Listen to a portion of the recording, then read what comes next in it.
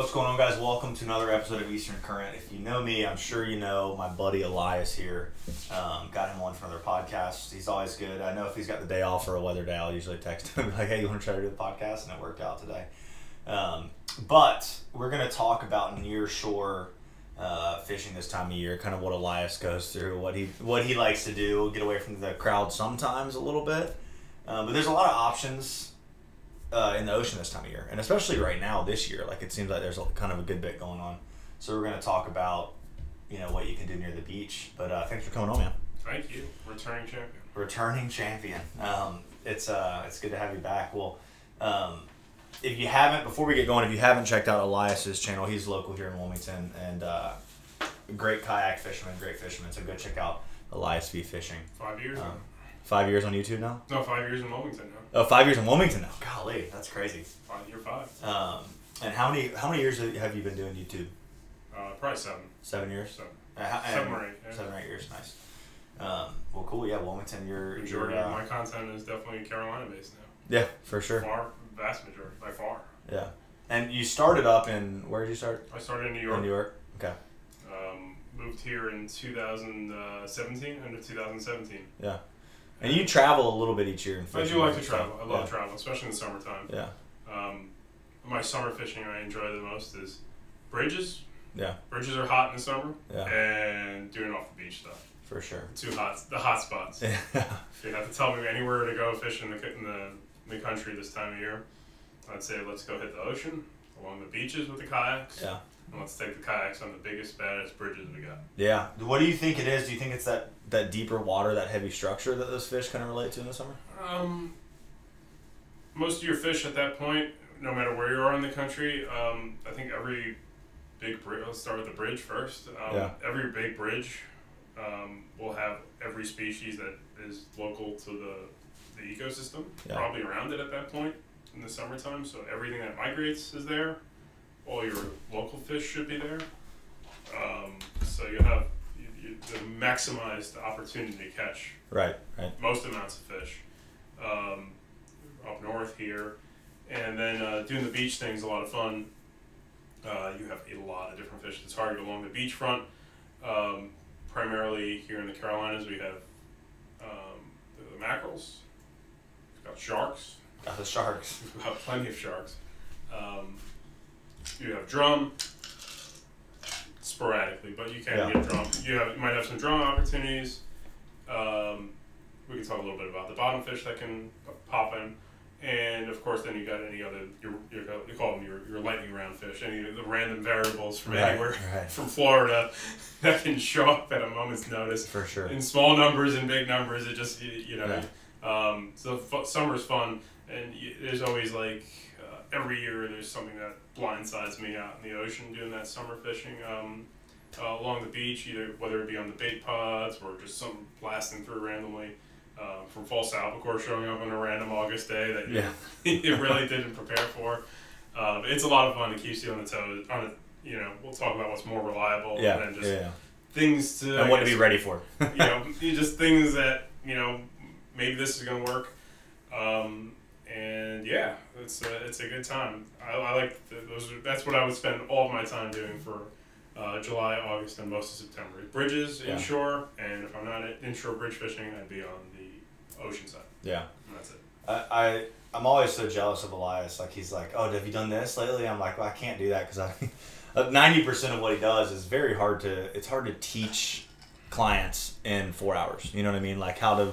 Some stuff is a little more straightforward, but a lot of that, bottom super jigs and stuff like that, fishing crab, sheep's head fishing, it just gets tough to convert someone in. I mean, if someone's fishy, they can pick it up pretty quick. But if it's someone that's just a tourist trip or something like that, it's really hard to, you gotta almost just fish a Carolina rig, throw it out there and be like, all right, just hold on to this and don't do anything, and I'll just reel when I tell you to.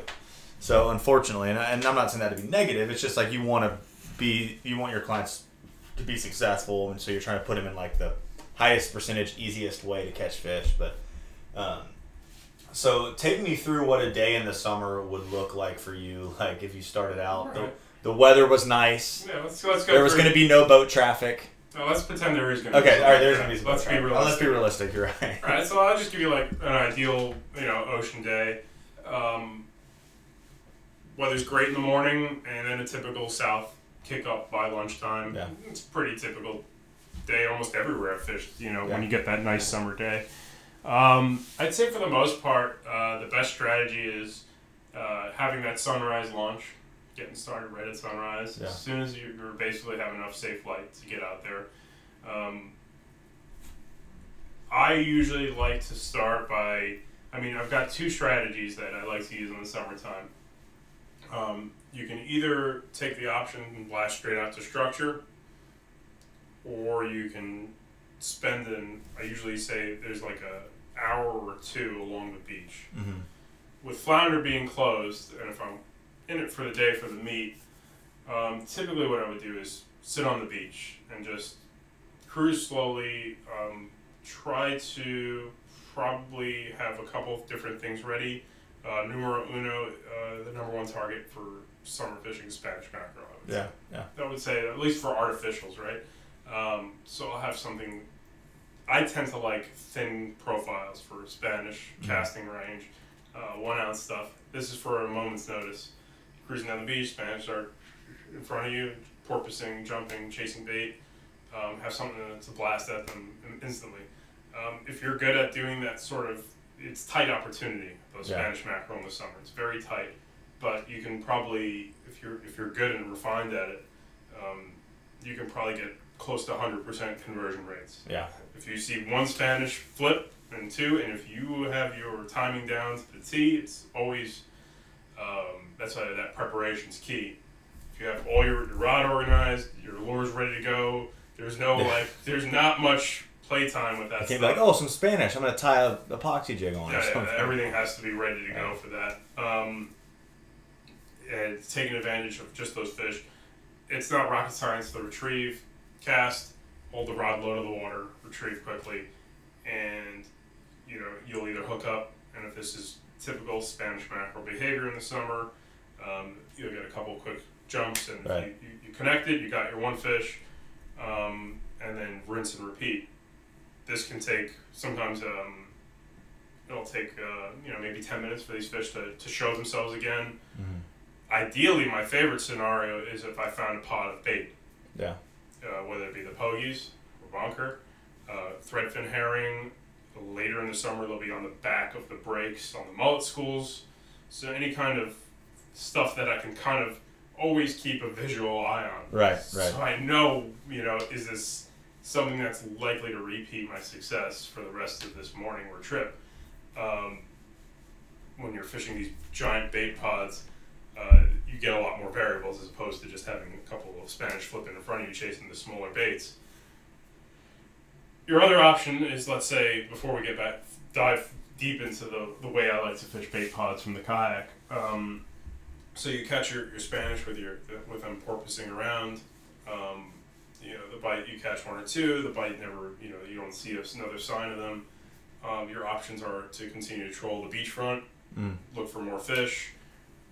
Some people, I don't have much luck at just sitting there and hoping they're going to come back to my same area. But you can just drift there and, if you don't have the means to cover the ground, sometimes it goes into my head is I should be moving and looking for, a different area and see if those fish are moving along. What were they following? What do they, is there anything I can pattern into this? This is a very random fish we're dealing with. Yeah. It's not, here is not a rock there. This is the stressfulness of how sporadic it is. Almost as random as the albacore. Yeah, it's definitely in that range. So you can try to hedge your bets, do some trolling. This is a weird subject because there's plenty of information about trolling lures from a boat for Spanish mackerel and king mackerel. Mm-hmm. The kayak, the biggest thing that's different than a boat is your maximum speed to consistently go is going to be probably like 3 to 4 miles an hour tops. Right. While the boat speed is typically like 6 or 7. Right. Correct me if I'm wrong. Yeah, a lot of times you just go as fast as you need to get out of the lizard fish. Is a lot of times what it is. Right. And then your bites convert from lizard fish to Spanish. So the kayak's got that extra variable, so certain lures won't work as well. So a lot of the Spanish mackerel lures that guys use from the boats were built for boats. They just don't perform as well when you're going in that 3 to 4 mile an hour range. Right. So a lot of the guys I've learned Spanish mackerel kayak fishing from, they prefer the Rapala XR10s. Mm-hmm. Yeah. It seems to be, they're good. Yeah. They're good. I slowly have I wouldn't say figured, I've grown a preference for something that has a little bit more of a narrower lip versus that kind of that wider curved lip that the XR10, the Rapala has. The narrower, the tighter the wobble, right? Like it's a little bit of a tighter swim versus like that bigger. I find that tighter swim, like I think they're more kind of like a traditional jerkbait. Yeah. That tighter action seems to, I don't know if it just works better at those slower speeds, or just maybe that mackerel family likes it better. So I used last year I started using those live targets. Work great. And I did like a few days of experimenting XR10 in this rod holder and live target in the other rod holder, and it was like 5 to 1. Well, are you fishing that live target with the multiple little bait fish paint on it? Did you send me some pictures of that? Yeah, I'm not sure if the multiple bait fish makes a difference versus the way the actual plug swims. And I think that lip on those Yozuri, and I think it's Yozuri also makes some inshore plugs that are, I think they might just be largemouth bass plugs, honestly, that have that tighter lip. I think Mega Bass, I wouldn't fish for Mega Bass. With Spanish. Yeah. But there's a lot of you'll probably find them more in like the jerkbait section of the hard baits. And I have better luck with those from the kayak, from that particular speed. I've never messed with Clark spoons. I've kind of looked at it. I want to keep what's practical from the kayak. Right. Being practical is as important as it is.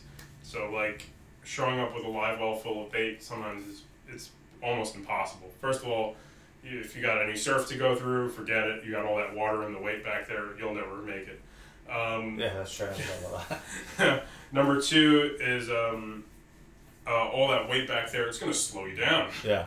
So like, if you have a full 50 gallon cooler full of water, like a lot of these things will affect the performance of this kayak. So if you're going to try to do this cruising down the beachfront stuff, and you want to do a 10-mile day, you're going to have to manage your weight properly on that kayak. No drinking the night before. There's a lot of things that got to go into this.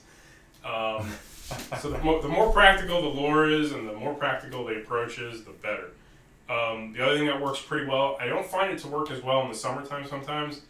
I've had luck with those daisy chains. Yeah. The blue water candy ones. They're just like those little squids. Because you can keep those up high at a pretty slow speed. Yeah, they stay up high pretty well.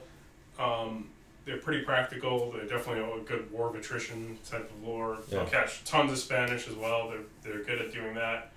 And, they make some of the bigger profiles. I'm not as crazy about those at trying to troll them at 3 to 4 miles an hour, like the Daiwa SP Minnow, the Yozuri. It's not the Crystal Minnow, it's a different one, but like the 3DS. It's another one of those giant ones. I seem to have better luck with just generally the smaller profiles that swim real tight and are, kind of sleek and slender looking, from Spanish size to the real like 6, 7, 8 pound fish. When you're fishing those baits from the kayak, traditionally you think about like a live bait rig. You're fishing a really loose drag, so you don't pull those trebles out. Are you fishing a pretty loose drag on those lures when you're trolling? Yeah, absolutely. Okay. Right. Yeah, it's very easy to lose those fish. Yeah. They have soft mouths. They swim real fast. They'll take really fast runs, and you could pull those hooks instantly with that. I also, it's fun too. Those jerk baits too. If you've seen those fish bust, and you only have like 1 or 2 rods with you, you can just switch it up instantly and bomb it at him, as opposed to trying to troll through him. Right. You see those fish that they're coming up on those bait pods, and you have an opportunity to cast. Same thing, you're trolling, you can just bomb it right in front of you and get it. Right. Maximize your opportunity too. That happens plenty. For sure. Maybe I'll have 2 of these trolling plugs ready to go. Maybe one's going to get bit off. Sometimes these windows of opportunity to catch a fish can be narrow.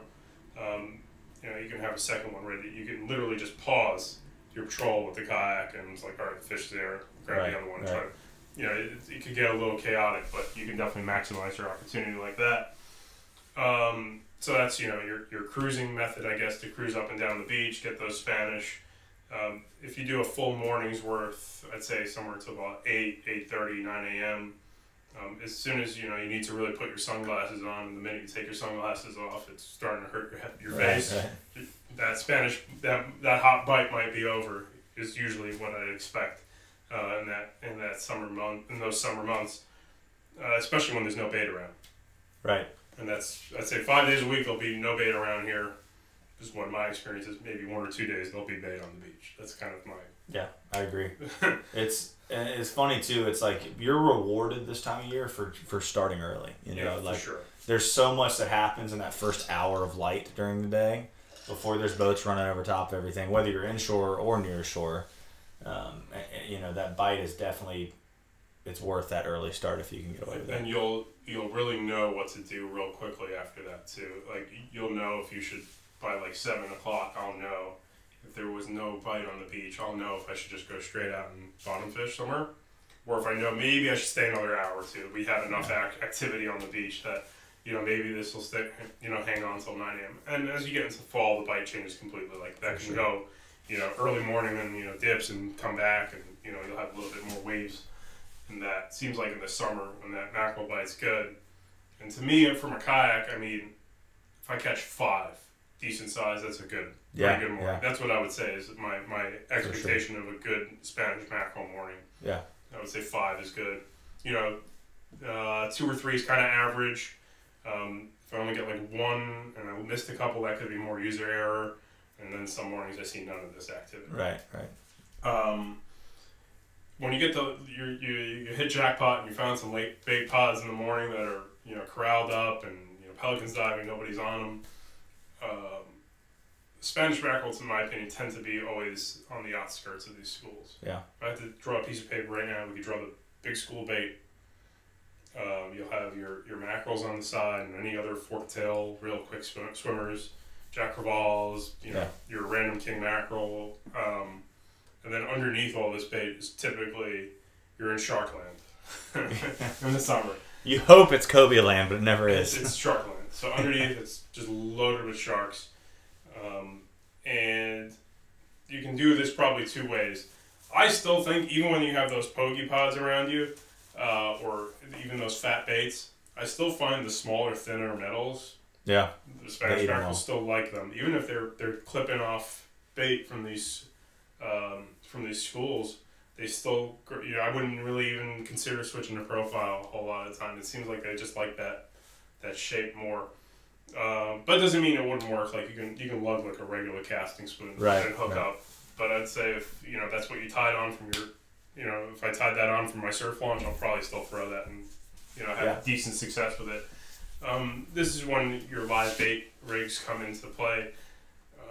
If you're a beginner or you're just not sure about it, just grab those Blue Water Candy double treble rigs.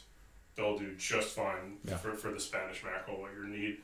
And how I do it is I just take a little Ziploc bag, I label it my king mackerel in Spanish thing, and it's got like 5 king mackerel rigs in it, or Spanish mackerel rigs, and I put 2 of the snatch rigs, snagging rigs. Yeah. I tie those with just number 4 trebles. It's tiny and the weakest, thinnest wire the hook I could find. Mm-hmm.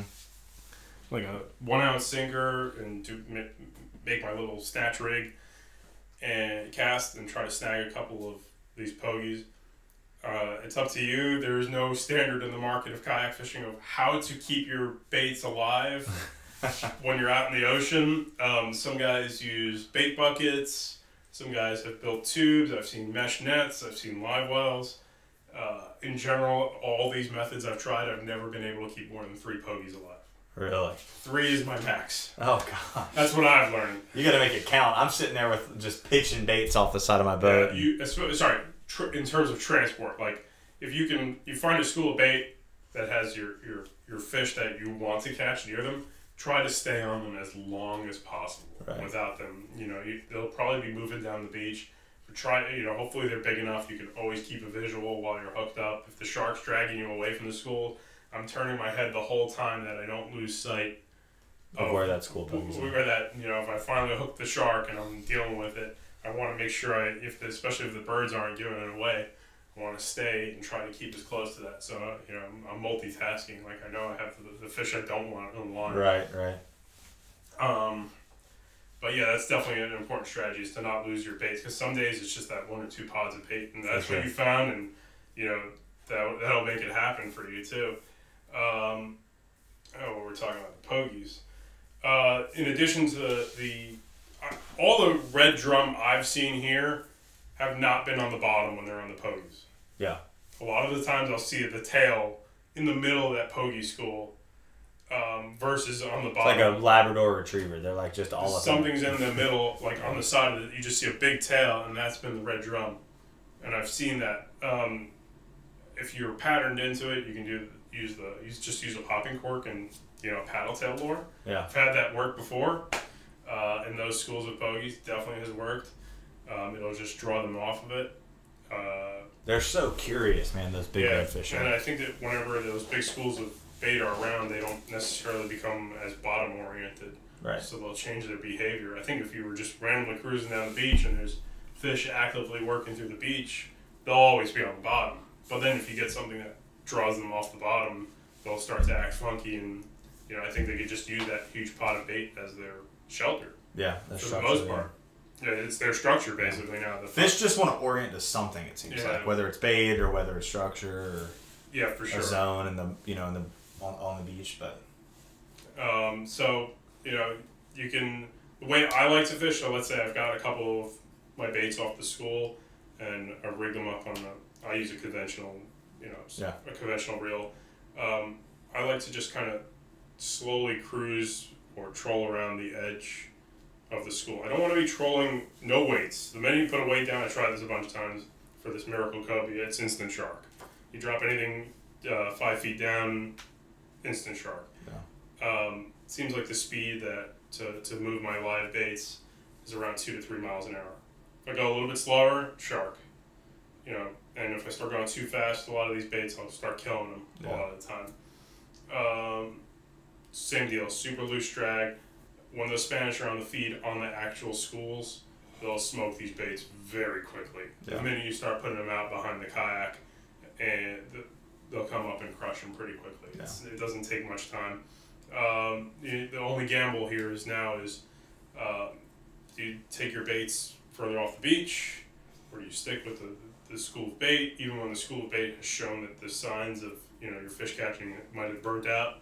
A lot of times I'll start on a school of bait in the morning, and I'll start catching my Spanish really quickly, and then that 8 a.m. all I'm catching now is sharks. Yeah. Stop catching anything besides sharks. Right. And it's like, well, what do I do here? Do I sit with this bait, or do I, try to gamble it and take my 3? Right. Off the beach. Sometimes the gamble works out. Other times it's a very tough angling decision to make, because you're probably done for the day. Yeah. In terms of having your bait opportunities. But that's a typical thing to happen during the summer months, is that you'll get that 2-hour window to make all these really crucial decisions fishing wise, and to make it happen, at least on your forktail critters. Right. It just happens real quick in the summer, and that's pretty typical. I mean, in terms of what's off the beach, where we live, it's loaded with just random scattered structure, 1 mile, 2 miles. You can find what did I catch the other day? Put in a video. I caught one of my first rabbit fish, those big puffers. Have you caught one? Yeah, I've never caught one. I've seen those. What did it eat? It ate an epoxy jig. Really? Yeah. That's awesome. So rabbit fish is the name of it. They're kind of like chrome looking, and they're like a real silver puffer. Yeah, yeah. They're cool looking. Really fish. Cool, and fights Fights great for a fish that you wouldn't. But anyway. Did they blow up pretty big? Yeah, he got, he was probably 18, 19 inches, and then he just that's awesome. So we get. Did you try eating them? That one is apparently poisonous if you don't know how to handle it. Okay. I think whatever that's. I think there's a toxin in its liver, and I'm not gonna train myself with the fish in front of me for the first time. Yeah, YouTubing how to clean poisonous fish and then eating it is probably not the best. I figured it was better. I'm better off letting that one go. But yeah, that's one of the fish that was cool to see that, and that was on some just loose structure. I literally never fished that. What I found off the beach, I just dropped an epoxy jig down to the bottom. The rabbit fish hole. It was a rabbit fish hole. A lot of the loose structure this time of year will have triggerfish. If you really search it out, you'll find some triggerfish. You know, the more time you spend on it, the more triggerfish, like rocks or outcroppings. The triggerfish will hold to loose structure as well. They're not like, they don't have to be on like the, you know, something that looks like this table. They can be something real loose. You know, having some nice electronics on your kayak can let you expand. You don't even have to be nice. Something that can just tell you something's different on the bottom. Usually when I'm cruising along the beach, I always just like to, if I see any lines on the bottom, I'm going slow enough, I can try to capitalize on anything I'm intercepting and cruising over. You know, I'm not looking for little dotty stuff that could be pinfish or other bait, but any sort of lines that stick out of nowhere and there's maybe some structure nearby. In my experience, if I just see lines while cruising around, it's probably sharks or rays that are, you know, just real heavy lines. But at the same time, if I see some structure and I see some lines in that area, generally that's either going to be triggerfish. Unfortunately, a lot of times it's black sea bass, which are typically undersized here. Yeah. It could be gray trout. Those lines, because sometimes when you get your re-rendering and you see them rising off the bottom, those could be spadefish. Yeah. That's typically on something that's a little bit more high relief, but that's another summer fish we have here. It's a little inconsistent. It seems like the first 2 years living here, I had some great spadefish fishing, like absolutely like, you know, 3 to 5 pound fish, really nice size. The last few years, I haven't looked for them as hard, but those guys are around all summer. They'll eat any soft bait, clam, squid, fish bites, I've caught them on, like all that stuff. And really great fighters. They taste pretty good. And one of the weird things about that fish for the summer is they're the bottom fish that's not on the bottom. That's what I call them. Because that's true. They tend to transition through the water column quite frequently. They'll go up and down. Very curious fish as well, but very line shy. So in addition to your live well that can only keep 3 pogies, your king mackerel rigs, your Spanish mackerel rigs, all your Spanish mackerel lures, you also want to be packing some rigs that you tied up the night before for spadefish. Yeah, some very light stuff. Some very light. What pound leader do you like? I usually use 15. 15 pound. A 15 pound leader. Yep. Small hook, number 1's fine. Yeah. Or number 2. Do they seem to be hook shy at all? I don't see them find it to be hook shy at all, but they definitely, I noticed they don't like when I'm using a heavy weight. Like when I'm trying to drop down under the kayak, I see these fish might be 10, 15 feet down. If I use a 1 ounce sinker, that's going to be too heavy. Because a lot of times what I want to do is drop that rig down and just suspend it. And sometimes maybe it's when you're swaying, that heavier sinker kind of spooks them and turns them off. Yeah. I mean, if there's a lot of them, you'll get away with it. But like, let's say you're fishing on a school of like maybe 10 fish, you probably won't hook them. The other thing I noticed too is if I see spadefish is one of those fish. A lot of times, how do I know if they're around? That's a good question. I always ask, like, how do you know when's a fish for spadefish alive? That's a great question. A lot of times, if it's really nice out, you'll see one on the surface here and there. They'll just kind of like cruise. It's usually when I end up catching them is you look down and you're like, oh crap, there's spadefish right by the boat. Right. You can sometimes look down, you see them. Yeah. And they also have a very distinct marking on your electronics. Oh, that's good to know. That no other fish will show you. If you've ever fished in freshwater and seen a school of crappie on a brush pile, that's exactly what it looks like. Really? So they have a very distinct grouping on the fish finder, and they're the only fish that will congregate and give you pretty heavy readings, 10, 15 feet down consistently. It's not something that just keeps cruising by. They'll probably be orienting to that area for a little bit. Do they usually orient to the structure pretty well? Like they're going to be near higher relief, kind of? Yeah, they do. They're usually near higher relief. And also they'll probably, they won't like being around sharks. That's what I've noticed. Yeah. Anytime they have heavy shark activity nearby, they'll kind of spook for the. Well, it seems like this summer that might be why we haven't caught any because it seems like it's the summer of sharks. But no, they're a pretty cool fish. Yeah, you can definitely load up on them, catch quite a few of them. They're definitely one of the cooler summer fish that we have. I've never had much luck on artificial lures with them, but some guys you can really get them riled up too and a little more aggressive. You start throwing a little bit of chum, Some guys use like small bits of clam. Some guys use those cannonball jellies. I've had mixed results with them. I just find clam to work better, honestly. I still have those packs of jellyfish that you and I bought like 3 years ago from the Saigon market that we were going to try for them. Yep. And never did, but I'm still curious to see if it works. I tried eating some of it. It's disgusting. It's not good. It looks good. The way they have it cut, it looks pretty tasty, but it's not good. But, yeah, spades are cool. They're definitely one of the cooler fish. They range from Florida all the way through Virginia. I think they get some in Maryland. Have you ever caught any of the really big ones up in Virginia? The biggest ones I've caught were actually here. Were they here? How big did those go? They were like 4.5, 5 pounds. Okay. I think the biggest one I got was about a 5 here. Nice. That's good fish. Yeah, they definitely, that was... And they're narrow, so that's a pretty tall fish, isn't it? Yeah, it was probably like... Yeah. They're cool looking. They look like angelfish. Like if you don't know what we're talking about, they almost look like an angelfish that you'd see in an aquarium a little bit. That's a good summer fish, yeah. A lot of times, though, they usually range about 12, 14 inches, somewhere around there. Like, a pound to 2 pounds. Yeah. I can't tell you exactly, is there a great pattern for them, but it's something that usually, as soon as that water is over 74, it's time to, there's a reasonable expectation that I shouldn't be surprised to bump into spadefish while I'm cruising any sort of beach structures. That shouldn't surprise me one bit. Trying to think, triggerfish I mentioned. Triggerfish here don't seem to congregate in heavy numbers, so in my experience, maybe I could catch like 2 on one spot near the beach, and then for the most part, it's you got to hunt for the next batch of another trigger. Yeah. Other places that fish, sometimes you get on schools like 25 near the beach. Oh yeah. And it seems like that's more. They eat pretty good too. Our Numerona, but it seems like the triggerfish out like in the Outer Banks, for example, get on those nearshore wrecks in far greater numbers, as opposed to here. We get the one scattered triggerfish that that'll show up. Trigger is like a sea bass in a way, as far as its diversity of where it sits in the ocean, because you'll catch them, right up against the beach, and you'll also catch them all the way, 70 miles off the beach. And same with sea bass. You can catch those sea bass way offshore and way inshore too. So it's kind of funny how some fish can or do live in both of those zones. Yeah, that's definitely interesting.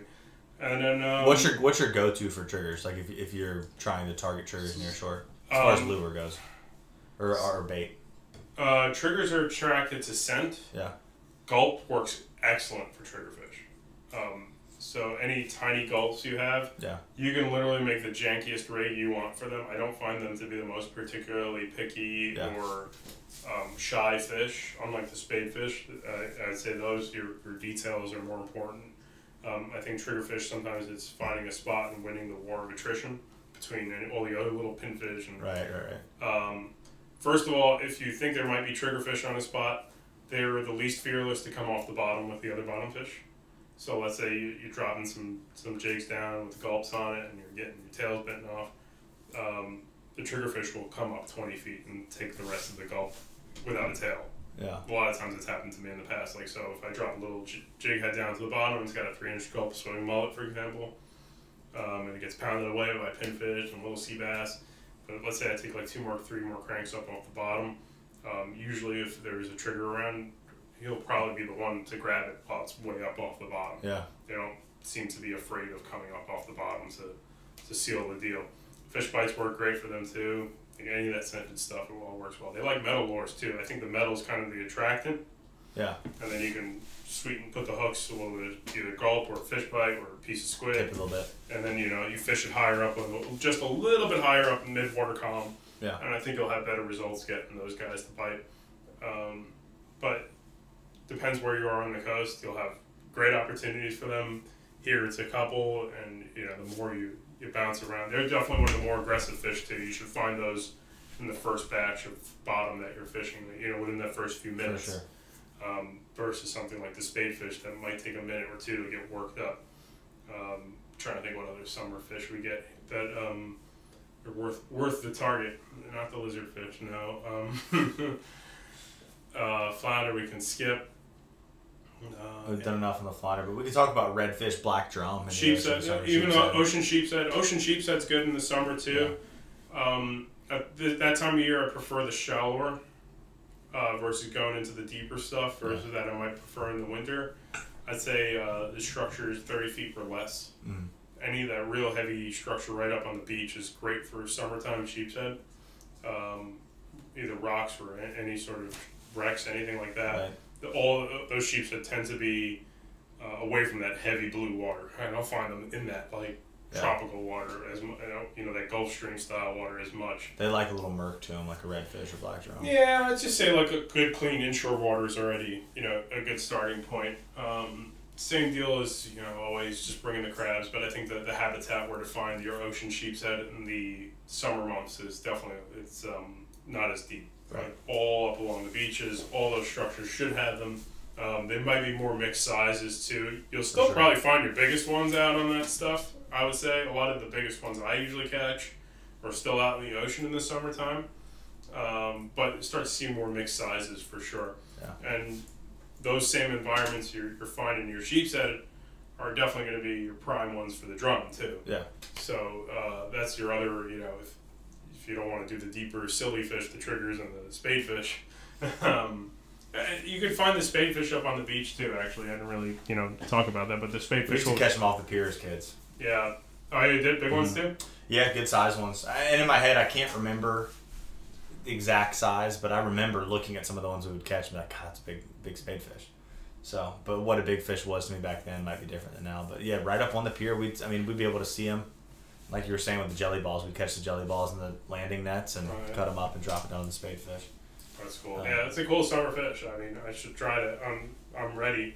A lot of times I'd like to, do a lot of multitasking fishing. Like, for me, it's usually like the Spanish mackerel in the morning, then the spadefish and flounder for the afternoon would be kind of like more mid to late morning. So I kind of glob it all together. So now it's been more like Spanish mackerel, and then probably it starts to go down the sheepshead route as more what I might do for the afternoon side of it, or the drum route. For sure. As I've no longer have the flounder as the the next part of the day. Right. When that mackerel bite dies out in the morning. But yeah, the sheepshead should be all on the shallow. I would say looking shallow. The shallowest structures on the ocean right now is definitely the place to go for those. Same thing with the drum. You can use the same baits on the structures for those. The black drum, I don't seem to catch a whole lot of black drum on the ocean in the summertime. Yeah. That seems to be definitely a less... wintertime thing. Definitely way more of a cooler weather. Most of the black drum that are around are up inshore for sure. That seems to be less prevalent. I'm trying to think of any other fish that pops up along the beaches that are on the structures. You were talking about how the sheepshead gets so shallow. When I used to spearfish, and I wasn't like a aggressive spearfisher, but in college I would go spearfish the jetty here at Wrightsville, and more so the Masonboro jetty. But man, we'd start right there, on the beach and walk out and start spearfishing, and the amount of sheepshead that were like in the whitewash up against the rocks and that like in the surf zone was always crazy, and a lot of small ones, but there were still also some good ones up in that heavy current like impact zone of the beach, and that shallow stuff. They're not afraid to get up in there. Yeah, that makes sense too. Yeah, that definitely makes sense, and I'd say the depth to start fishing for them with chance of success is about 10 feet. Yeah. I wouldn't fish for those in the shoals with a guy. No, definitely That's not. definitely not a fish. I think they were probably in there eating those sand fleas though. That's what I always thought. Is like those sand fleas getting stirred around by the white water, and those sheep that are in there eating those things. It makes sense. It definitely makes sense. But yeah, I would say 10 feet's your good starting zone, and then I'd say probably up to about 25 is for the summer months. It's not that you won't catch them in the 45 plus areas. It's just they seem to not be as heavily further off the beach you go. So if you got access to some structure real close to the beach, sheepshead's a great summer thing to do, especially. You'll find some really nice sized ones. Probably have the place to yourself to do that stuff too on top of that. Sure. So that's one of the nice little summer things too. Yeah. I always enjoy a good sheepshead bite. Yeah, they're fun to set into. Yeah, definitely. Rewarding fish to hook too. Yeah, that and what else? We got the bridge stuff. Bridges are always good too. They're all summer sheepshead stuff, all summer drum. Like drum will always be on all the bridges all summer. That's for sure. Yeah. That's one thing I talked about. I did a Patreon video this morning, just talking through answering some questions that I had on Patreon, and talking about how a lot of those redfish are pulling off. They pull off to that deeper stuff this time of year. They'll still sit shallow and they'll get up shallow, but they like to get on that big structure and around where those mullet are concentrating or being funneled around something. So Yeah. like a lot of fish in the waterway right now, a lot of redfish in the waterway and trout in the waterway being caught. So are you typically just targeting drum, sheepshead, I guess flounder too, but on bridges? Like what Flounder's great on bridges too. Flounder's another one that's like bridges. All my biggest flounder have come, like the summer flounders, have come from bridges. Yeah. That was like the staple that I've always kind of been. It's like, bridge fishing's awesome in the summer. Yeah. It typically just ends up being the hot area for a lot of fish. That deeper structure, if the oxygen's good, especially if you got bridges that have great oxygen content. For sure. That's the spots to fish in the summer. Well, the other thing in the kayak too is you want to maximize your opportunities for a total amount of mileage. Yeah. And a bridge is usually numero uno for how many opportunities you have. Basically, almost every pilot. I'm overgeneralizing a little bit. Every bridge has its hot sections, but you have the most amount of surface area for the amount of mileage you can cover to maximize your fishing opportunity. For sure. And that's definitely a big factor. And that's why it's like it's summertime. There might be one fish on the bank, and it's like, he's tired. It's 8 a.m. He's not gonna, if you're not throwing. While you have a deep structure like a bridge, you can, circle and go through and do loops and have a lot of plays for the day. Right. That's for sure. Yeah, I think that's a big thing. Like that's a question I get asked a lot. Like a question I answered on that Patreon this morning was, the question was if you're out in the water and he's getting skunked, like what is something that he can kind of go through, to help himself break out of that cycle. And my best answer I could come up with was like put yourself in an area and just keep moving and trying different things, but not running around. Like I feel like in a boat you get sucked into this problem of like once you start struggling, you start making all these big moves instead of like I told him, put the trolling motor down and just keep fishing through a zone. Same thing with like fishing a bridge would be like you have a lot of options, a lot of different ways you can fish it, a lot of different fish that you can target. It's just a highly productive area. Right. So. And this time of year too, I find that if we're talking back to the bridges, the drum will be on the bottom on the bridges. Yeah. A lot of times the sheep's head start to go into the deeper stuff, but suspending. Yeah. So they'll change their habits versus being sometimes up real shallow, like they would be a little bit earlier in late spring. They might be on like some 8 to 15 foot and just kind of be anywhere in the water column. Mm-hmm. They tend to like to do this weird thing in the summertime that if the bridge is deep, let's say it's a 35 foot or 40 foot pit bridge, they'll start to orient in like that 10 to 20 foot zone. And they'll do this weird suspending thing. Yeah. So you gotta fish it. Now you're not just fishing on the bottom of this bridge, you're now fishing mid-water column. If you're in a hot zone like the Chesapeake Bay Bridge Tunnel, you've got Spanish mackerel also on these bridges now this time of year. Yeah. So you can kind of do all your cover everything in these zones. For sure. Inshore, it's like, it's the place. Is there any other fish that you see that suspends mid-water column on those bridges? Around us, we don't get too many Spanish mackerel on our bridges that I would say would be like a targetable, pursuit. Right. The sheep's head and the spadefish. Spadefish, yeah. Occasionally a spadefish. I have not seen many spadefish here inshore. Yeah. Virginia sees them regularly on that bridge, but over here I don't see them. Triggerfish are another one that will routinely suspend, but that's another one I don't see inshore here. Right.